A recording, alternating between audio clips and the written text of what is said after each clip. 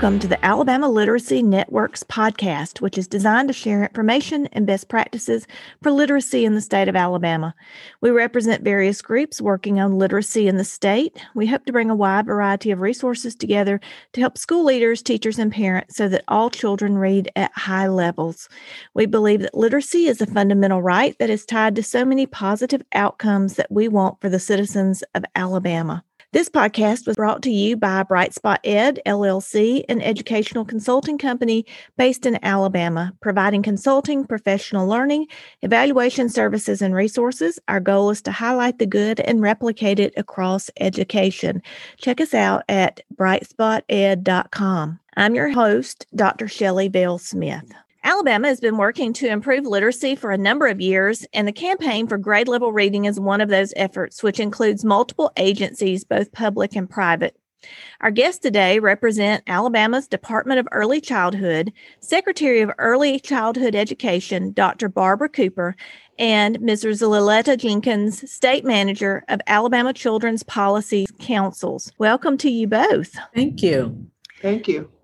We are so glad that you're here today. I would love to start with each of you telling our listeners about what your role is. Dr. Cooper, let's start with you. What is the Department of Early Childhood, and what does it have to do with literacy? Well, as you've shared, I'm the Secretary for the Alabama Department of Early Childhood Education. The Alabama Department of Early Childhood Education is a part of the Executive Department of State Government.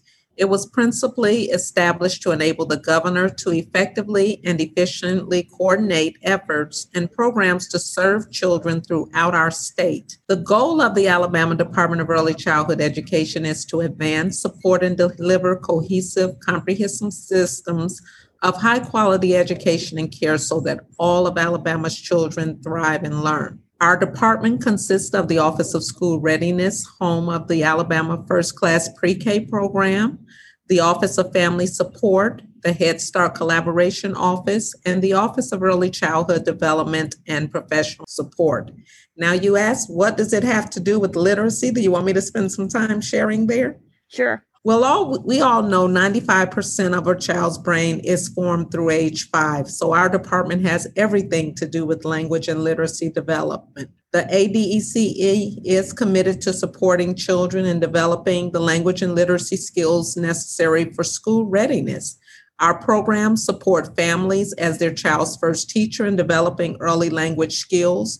This work is also supported in a program that is in our department called the First Teacher Home Visiting Program, which is a program designed to really support parents in those early years as their child's first teacher. We also have the P3 integrated approach, which consists of our pre-K program as well as K through 3 support for teachers, so the teachers have the tools they need to help every student with having those basic literacy skills needed to be successful in school. That is a massive undertaking. So basically what you do is help children from a variety of different aspects, whether that's through pre-K or Head Start or supporting families. And you're so right about the impact of that early education on children's brains. So just kudos to you and all of the people in your department for that massive amount of work that you're doing. So Ms. Jenkins, can you tell us what you do with the Children's Policy Council? For instance, what is this and how does it work and what does it have to do with literacy? Okay, will do. The Alabama Department of Early Childhood Education provides state leadership to local children's policy councils in 67 counties. The children's policy councils were formed under the Alabama Juvenile Code and each county to bring organizations together that serve children and families. The CPCs meet monthly, sometimes quarterly, to discuss and identify needs of children from ages birth to 19. Also, existing resources and gaps in services and early care and education, health, education, safety, parental involvement and family engagement, and economic security. The CPCs also work together to address needs to improve the lives of children and families in their respective communities. And so what does it have to do with literacy? The Children's Policy Council has an early care and education, birth to 5 focus, and also an education focus from kindergarten to 12th grade. Annually, the CPC does an annual needs assessment to evaluate the needs of children. During this process, they are able to identify literacy needs, such as the number of children not reading proficient on grade level by the end of 3rd grade, and possible contributors to negative literacy rates, such as chronic absenteeism, poverty, and health and well-being, and mental health challenges. That's also a lot of work that is going on behind the scenes that possibly people had no clue even existed in their counties, and represents a lot of different groups coming together to help children. Can you both tell us how you became involved in the grade level reading committee? Dr. Cooper, you want to start? Sure. Well, we know that in February of 2018, Governor Ivey actually formed the Alabama Campaign for Grade Level Reading, which was basically a comprehensive effort that included 100 members on a team that was responsible for focusing on those 5 primary areas: school readiness, chronic absenteeism, restoring the ARI, increasing summer learning opportunities. I had the opportunity to be a part of that initial group that was appointed by Governor Ivey, and I actually served as one of the officers. I was the chief academic officer for the Campaign for Grade Level Reading. So in this work over the past 2 years, we've worked together. We had committees that broke out and formed to really determine what were the necessary components of an effective grade level reading campaign. And so leading that effort, I had an opportunity to really work with these committees, and we came together and basically put together a list of recommendations that we gave to the governor to help support in these areas. Hence, the entire campaign was born. We recognized immediately that it wasn't enough to just provide a list of recommendations, but we needed to go broader than that. So we engaged the Children Policy Council through the governor, putting out a call to action to say, addressing grade level literacy is an entire state's responsibility, and not just the responsibility of the LEAs and K-12. We all have to work together. So basically, this was the beginning of us determining how do we move forward with this work. Fortunately, Loletta Jenkins is in the Department of Early Childhood Education, and it's not as if she didn't have enough to do working with 67 children policy councils, but she immediately embraced this work and realized quickly that it really was a part of the mission of the Children Policy Council to address literacy. So we have these 5 pilot counties that have eagerly come on board and are beginning the stages of implementing pilot campaigns for grade level reading.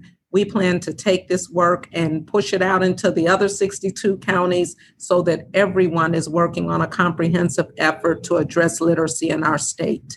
Ms. Jenkins, can you add anything to that? Yes, just to piggyback on what Dr. Cooper had said, in July, Governor Ivey did designate Alabama as a campaign for grade level reading state. She called to action the Children's Policy Councils to begin the work of campaign for grade level reading in their communities. And so the work has begun in Jefferson, Macon, Marshall, Monroe, and Randolph counties. The pilot counties are formulating their literacy plans at this time to focus on birth to 8 systems, family engagement, health and well-being, special education, English language learners, and struggling reading, learning outside of the classroom. In addition, they have surveyed existing resources in their counties that support or promote literacy, identified barriers and challenges that have prevented students from reading on grade level. They have researched data to target the most vulnerable student populations and school systems in their counties. Also, we are working with the Children's Policy Councils for them to be able to implement through a grant in the amount of $20,000 for them to be able to implement initiatives to promote, to expand literacy efforts to help students to become better proficient readers by the end of third grade. I also want to say that I was introduced to the Campaign for Grade Level Reading in its infancy stages through Steve Hannum through the Alabama Literacy Alliance a few years ago. I am happy that the work has continued through the years. This work has been the framework for the Literacy Act. It has been the framework for communities, parents, and school systems to work together more cohesive, to prepare more children to become better readers. We understand through many conversations and many people at the table that literacy begins at birth, with parents talking to their children, reading to their children is the first step to building better readers, helping with language development and also brain development. And so this also encompasses the work that we do here at the Department of Early Childhood Education. So very happy to be part of the work. And what great work it is, even knowing about it ahead of time as you're describing it. There were so many questions in my head, knowing that people who are listening to this, who are outside of those 5 counties, are wondering, okay, so when is it going to be our turn? So could you speak to what is the time frame for this pilot process? And is there plans to make it larger at some point? And you may not know that yet. So yeah, the plan is to eventually expand it to all 67 counties. We are hoping to continue the work in the pilot counties for about a year. And to once we have gathered the data on what works and what doesn't work, then we'll be able to expand it to the other 62 counties. But we want all of the children in Alabama to have opportunities to become more proficient readers by the end of third grade. So we don't want it to just live in those 5 counties, but we see that all students can benefit from having those opportunities to become more proficient readers by the end of third grade. Absolutely. So obviously that work is ongoing and still evolving, Yes. But that really ties into what the Department of Early Childhood has really done with LETRS, which is an acronym for Language Essentials for Teachers of Reading and Spelling. So Dr. Cooper, could you talk to us about how that work began and where the state of Alabama is with that training? Yes, that's music to my ears. I always enjoy talking about what we're doing with the LETRS implementation. In 2018, I recall having a conversation with Secretary Ross about being able to actually pilot a small group of early childhood teachers at the time for LETRS. Well, we started out, we were going to provide this professional learning for just 50 teachers. But when we put the information out for teachers to actually apply for this voluntary opportunity, which would take an entire year for early childhood teachers and 2 years for K-3 teachers, we had almost 300 teachers asked to take this voluntary training. Immediately, that spoke to the need for such a professional learning for teachers. So, of course, being the department we are, we couldn't tell another 250 teachers they couldn't be trained when they were volunteering. So we identified funds to be able to support those first 289 teachers, and we're proud to say that they have completed the course at this time. So basically, we started partnering at that time as well with the ALSDE. You probably know Ms. Gay Finn wanted to be a part of this, and she approached us. And before we knew it, we had this collaboration that 3 years later is now training over 10,000 teachers in the state of Alabama. They are engaged. They are putting testimonials out there. They're encouraging other teachers to participate in this professional learning opportunity. That is truly making a difference for the teachers who have an opportunity to participate. Basically, this comprehensive training provides P3 teachers a deeper understanding of the science of reading and evidence-based strategies necessary to support all students, especially those who experience language and reading challenges. Language Essentials for Teachers of Reading and Spelling has become a critical component in the teacher's instructional toolbox of reading strategies. Shelley, we had teachers who had been teaching anywhere from 1 year to 30 years, saying this is beneficial. And those veteran teachers were saying, yes, we went to teacher prep school. And of course, we learned many strategies for working with students, but we didn't go this deeply in the science of reading. And so they are appreciative of what this is providing, and we're seeing results as a result of being able to actually share this information with them. And that's been very exciting for us that teachers are volunteering to do this and wanting to be able to continue to become even more effective with all students. Absolutely. And some of my best friends have been through this training, and to say that they believe that it is career shaping and that they wish they had had it many years before is an understatement. And so we've heard from not only the teachers in our state, but in what I've been working on with other states, listening to the impact that it's having nationally. And so is there a plan for the continuation of LETRS training for Alabama teachers? To my knowledge, the plan is to continue providing the training. And I do know that some of the schools that are on school improvement requiring additional support, they've been able to train all of their teachers. So there are some efforts around becoming even more targeted in the support that is being provided for educators, which I think is again, exactly what we need to do, making sure that we're being equitable in our approaches for reaching those who need the support most. And I know that the Department of Early Childhood is very vigilant about gathering data, and I've already seen some of the data that has come out on the impact of teacher knowledge after having completed LETRS training. Could you speak to that just a minute? Yes, you said it perfectly in terms of we are focused on continuous quality improvement. And so we have a multidisciplinary team that meets monthly to discuss data, to look at the research, to use evaluations to help propel our work forward. We have a study now that actually demonstrates that children who continue and finish our first class pre-K programs are able to persist through the middle school years to outperform their peers in both reading and math. So that's the type of department that we are in terms of not just settling for, we're doing well, we've been number one for 14 consecutive years. We're constantly looking for ways that we can be even better. And of course, this LETRS opportunity has been one of those ways, because now we've equipped almost 1,700 first-class pre-K teachers with this LETRS training, and we're looking to see, well, are their literacy results actually demonstrating that they've had? And if not, what are ways that we can continue to provide that support through coaching and other ways of reflective supervision for our teachers. That's wonderful. So the elephant in the room, or maybe not even elephant in the room, it's at the top of every news show and newspaper, which is the impact that COVID is having, especially on students. And so could you talk for just a moment about what you feel like the current challenges for literacy were in Alabama, both before COVID and then hopefully one day we will be post-COVID?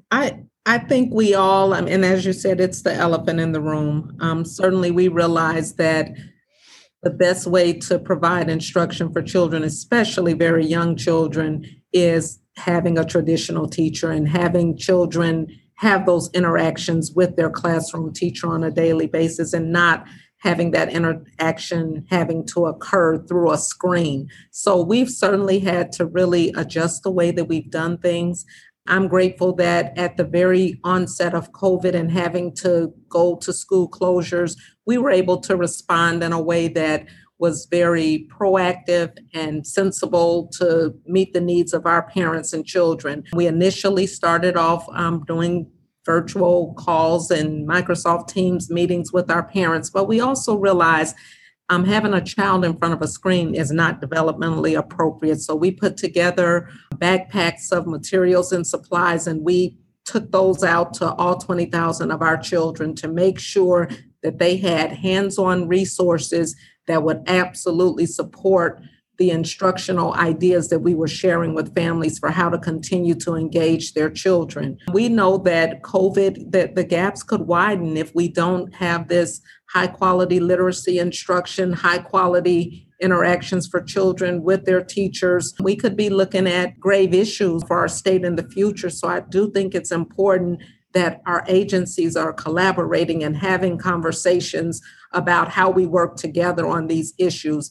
The campaign for grade level reading probably couldn't have come at a better time, because this is an opportunity now for us to engage entire communities around what very much is an adaptive challenge as we work through the demands of COVID and the impact that COVID will have on our state. Ms. Jenkins, I'd love to hear what your thoughts are. I agree with Dr. Cooper.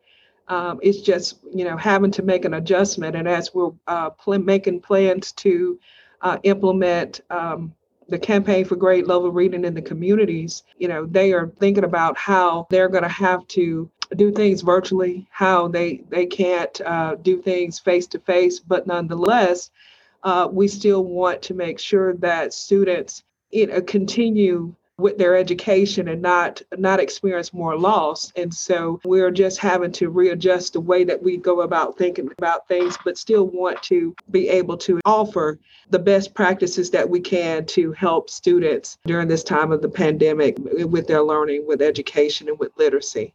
It's going to be creative. Definitely, we're going to have to think outside the box when we approach literacy, but you have people in these 5 counties that are willing to whatever is necessary because they care about the children and they care about their education. And so I'm excited. Again, it's an exciting time to be in the work of literacy. You have things that are going on in the school system under the Literacy Act.